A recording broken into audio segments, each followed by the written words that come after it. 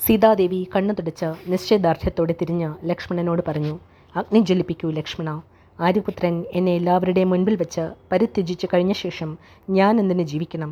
ഞാൻ ചിതാഗ്നിയിൽ ജീവൻ കളയുവാൻ ആഗ്രഹിക്കുന്നു. എന്ത് ചെയ്യണം എന്നറിയാതെ ലക്ഷ്മണൻ ജ്യേഷ്ഠനെ നോക്കി. ശ്രീരാമൻ്റെ മുഖം നിശ്ചയദാർഢ്യത്താൽ കനത്തിരുന്നു. മറുത്തൊന്നും പറയാതെ ലക്ഷ്മണൻ ചിത കൂട്ടി. ചുറ്റിനും സ്ത്രീകൾ കരയാൻ തുടങ്ങി. വിഭീഷണ ഹനുമാന്മാർ സുഗ്രീവനോടൊപ്പം നിർനിമേഷരായി നോക്കി നിൽക്കെ മൈഥിലി ശ്രീരാമനെ വലം വെച്ച് തൊഴുത് കൂപ്പുകൈയോടെ അഗ്നിദേവനോട് പ്രാർത്ഥിച്ചു. എൻ്റെ മനസ്സ് ശ്രീരാമദേവനിൽ നിന്ന് ഒരു നിമിഷം പോലും അകന്നിട്ടില്ലെങ്കിൽ, ഞാൻ ചരിത്രവതിയാണെങ്കിൽ ലോകസാക്ഷിയായ അഗ്നിഭഗവാനെ എന്നെ രക്ഷിക്കണമേ. സൂര്യചന്ദ്രന്മാരും വായു, ദിക്കുകൾ, രാപകലുകൾ, സന്ധ്യയും ഉഷസന്ധ്യയും മാതാവായ ഭൂമിയും എൻ്റെ പരിശുദ്ധി അറിയുന്നവരാണെങ്കിൽ ഹേ അഗ്നിദേവ എന്നെ കാത്തുകൊള്ളണമേ. സീതാദേവി ചിതയെ വലം വെച്ച് അതിലേക്ക് കടന്നു. കണ്ടു നിന്നവർക്ക് വികാരമടക്കാൻ കഴിഞ്ഞില്ല. ലക്ഷ്മണൻ്റെയും ഹനുമാൻ്റെയും കണ്ണുകൾ നിറഞ്ഞൊഴുകി. ശ്രീരാമൻ്റെ മുൻപിൽ വരുണൻ, ദേവേന്ദ്രൻ എന്നിവർ പ്രത്യക്ഷരായി. അവർ ശ്രീരാമന് വ്യക്തമാക്കി കൊടുത്തു, സീത മഹാലക്ഷ്മിയാണ്, ശ്രീരാമൻ മഹാവിഷ്ണുവും. അപ്പോഴതാ കൈകളിൽ വൈദേഹിയെ വഹിച്ച സാക്ഷാൽ അഗ്നിദേവൻ തന്നെ ചിതയിൽ നിന്ന് പൊന്തി വരുന്നു. സീതയുടെ പരിശുദ്ധി കാരണം സീതയുടെ മെയ് തൊട്ട് അഗ്നിക്ക് പോലും പൊള്ളുന്നു. അതിനാൽ സീതാദേവിയെ തിരിച്ചെടുക്കണം എന്ന പ്രാർത്ഥനയുമായിട്ടാണ് അഗ്നിഭഗവാൻ വന്നിരിക്കുന്നത്. ശ്രീരാമൻ സീതയെ സ്വീകരിച്ചു. എന്നിട്ട് അഗ്നിപരീക്ഷയുടെ ഉദ്ദേശ്യവും വെളിപ്പെടുത്തി. രാവണൻ്റെ നാട്ടിൽ കുറേ കാലം സീത വസിച്ചതിനാൽ ആൾക്കാർ അപവാദം നിശ്ചയമായും പറയും. അത് തടയാനാണ് അഗ്നിപരീക്ഷ നടത്തിയത്. സ്വന്തം തേജസ്സിനാൽ സീതാദേവി സംരക്ഷിക്കപ്പെടും എന്ന് അത്രയ്ക്കുറപ്പുണ്ടായിരുന്നു.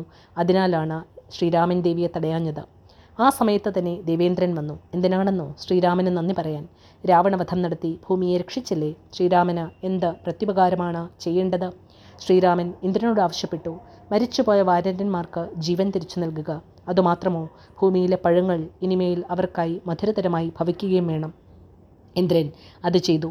അപ്പോൾ ദശരഥൻ മക്കളെ കാണാൻ സ്വർഗത്തു നിന്ന് വന്നു. ശ്രീരാമൻ ലക്ഷ്മണനോടൊത്ത് ദശരഥനെ വന്ദിച്ചു. ദശരഥ മഹാരാജാവ് അവരെ മനസ്സുകുളിർക്കെ ആലിംഗനം ചെയ്തു. ദശരഥൻ മഹാഋഷിമാരുടെയും മുനിമാരുടെയും ഒപ്പമാണ് വസിക്കുന്നത്. എങ്കിലും മക്കളെ കാണാൻ ദുഃഖമുണ്ടായിരുന്നു. ഇപ്പോഴത് തീർന്നു.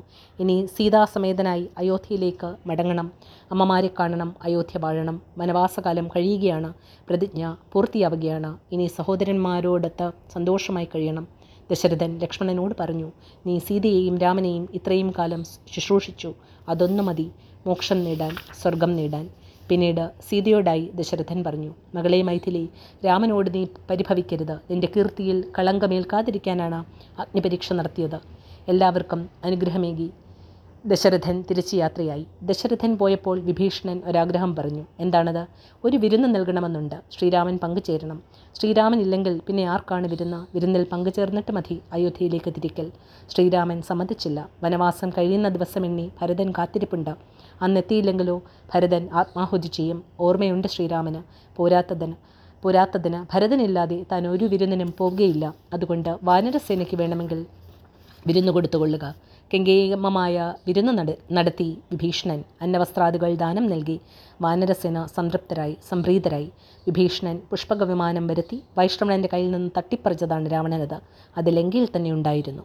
വിഭീഷണനും സുഗ്രീവനും ശ്രീരാമൻ വിട പറയുന്ന മുഹൂർത്തമായപ്പോൾ വിഷാദവാന്മാരായത് കണ്ട് ശ്രീരാമൻ പറഞ്ഞു, വിധിവശാൽ നാം ഒരുമിക്കാനിടയായി. ഇന്നിപ്പോൾ പിരിയേണ്ട സമയമാണ്. ഒരുമിച്ച് ചേർന്നതെല്ലാം പിരിഞ്ഞു തന്നെ പോകണം. ഇത്തരം സംയോഗങ്ങളും വിയോഗങ്ങളുമാണ് ജീവിതം.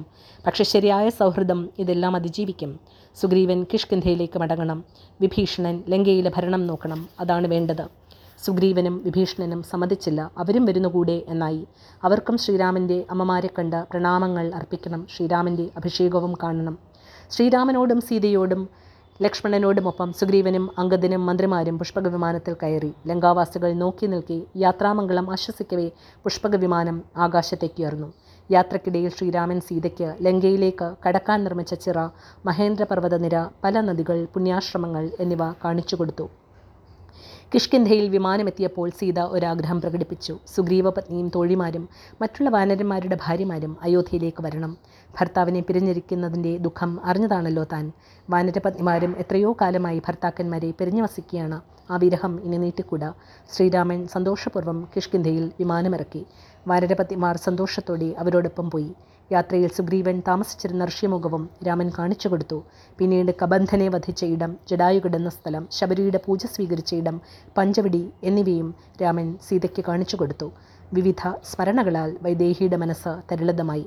ചിത്രകൂട മഹാജലവും ഗംഗയും ഗുഹൻ വസിക്കുന്ന ശൃംഗിവേരപുരവും സരയൂ നദിയും അവർ കണ്ടു. വിമാനം മഹാസിദ്ധനായ ഭരദ്വാജമുനിയുടെ ആശ്രമത്തിൽ ഇറക്കി. ശ്രീരാമൻ ഭരദ്വാജമുനിയെ കണ്ട് വന്ദിച്ചു. സംഭവ വികാസങ്ങളെല്ലാം അപ്പോഴപ്പോൾ അറിയുന്നുണ്ടായിരുന്നു മഹാമുനി. അയോധ്യയിലെ വിവരങ്ങൾ അതാത് സമയത്ത് ശിഷ്യന്മാരെ അയച്ച് അന്വേഷിച്ചിരുന്നതായും മുനി വെളിപ്പെടുത്തി. മുനി ഒരു കാര്യം പ്രത്യേകം ഓർമ്മിപ്പിച്ചു. ശ്രീരാമൻ്റെ വരവും കാത്ത് ജഡാവൽക്കലധാരിയായി നിത്യവും ശ്രീരാമപാദുകം പൂജിച്ച് ഒരാൾ കാത്തിരിക്കുന്നു. ഭരതൻ ശിഷ്യന്മാരെ അയച്ച് ശ്രീരാമൻ വരുന്ന വിവരം അയോധ്യയിൽ മുനി അറിയിക്കാമെന്നേറ്റു. ഭരദ്വാജമുനി ഒരാഗ്രഹം ശ്രീരാമനോട് പറഞ്ഞു. അന്ന് തൻ്റെ ആതിഥ്യം സ്വീകരിച്ച് ആശ്രമത്തിൽ വസിക്കണം. അയോധ്യായാത്ര പിറ്റേന്നാകാം. വിവരമേതായാലും ശിഷ്യന്മാർ ഭരതനെ അറിയിക്കുമല്ലോ. ശ്രീരാമദേവൻ സസന്തോഷം ആ ക്ഷണം സ്വീകരിച്ചു. അദ്ദേഹം ഒരു വരം മഹർഷിയോട് ചോദിച്ചു വാങ്ങി.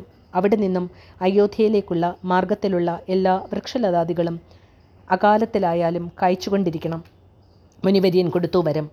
അതിലും അപ്പുറമായിരുന്നു. അവിടെയുള്ള വൃക്ഷലതാദികൾ സ്വർഗത്തിലേതെന്നതുപോലെ ആയിത്തീരട്ടെ. മഹർഷി അനുഗ്രഹിച്ചതുപോലെ അയോധ്യയിലേക്കുള്ള മാർഗത്തിലെ എല്ലാ വൃക്ഷങ്ങളും രാമൻ്റെ വരവിനായി പൂത്ത് തളർത്ത് കായ്ച്ചു. ശുഷ്കിച്ച് കരിഞ്ഞുണങ്ങിയവ പോലും പുതിയ ഇലകൾ നിറഞ്ഞ് തളർത്തുലഞ്ഞു. കായ്ക്കനികൾ തേനിൻ്റെ മാധുര്യം നിറഞ്ഞവയായി തീർന്നു. ശ്രീരാമൻ്റെ ഒപ്പമുണ്ടായിരുന്ന വാനരസേനയുടെ സന്തോഷം പറഞ്ഞറിയിക്കാൻ പ്രയാസം. കണ്ടില്ലേ ശ്രീരാമസ്വാമിയുടെ കരുണ.